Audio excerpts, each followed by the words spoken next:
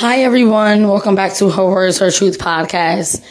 For those who don't know, when I originally started my podcast, it was last year around the end of the summer, and I'm usually a writer. I love to write. So I started a blog, and I kind of use that as like my outlet, my diary, because I was, going through some growing and, lessons and things like that. And I just kind of wanted an outlet to speak on it. And I felt like, well, maybe some of the things I'm going through, other people can relate to. So originally it started out as a blog.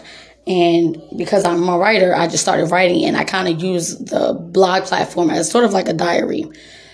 And then I was like, I really don't have what I need to really blog like I used to, because I was doing it on my phone and it just was kind of difficult.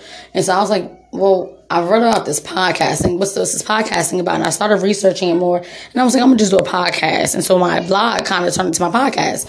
And so, my blog is Her Words, Her Truth. And my podcast is Her Words, Her Truth, open and transparent.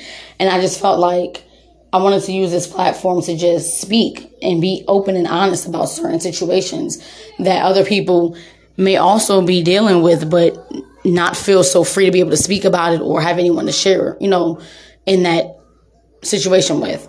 So a lot of times I share news events, I share current events, parenting, things like that.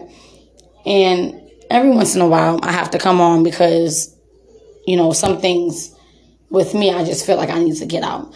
Well, today the message came to me, and I just wanted to kind of share it with you all, is that self-love is so important. When we're children, our parents love us because they have to. Like, they created us, we're a part of them. So, of course, they love us, and we kind of fall into this who loves me phase. And we're so concerned with others loving and liking us and caring about us. And that's great to have that support system.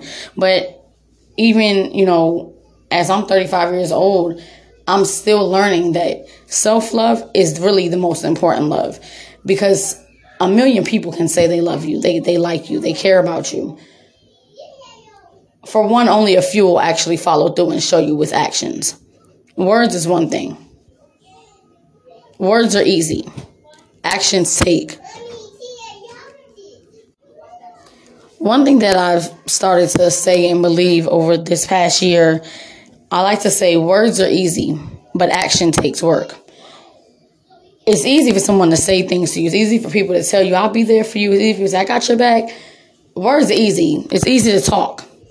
But when it comes down to it, it's really, what did they show you? What did they do? In that instance or in that situation. And so I just began to really work on self-love, because it's very easy to love other people. And it's very easy to look for that, in return. But at the end of the day, you're really looking for something you already have. You know yourself better than anyone else. So who can love you more than you, right? So I just want to just send a friendly reminder out to everybody.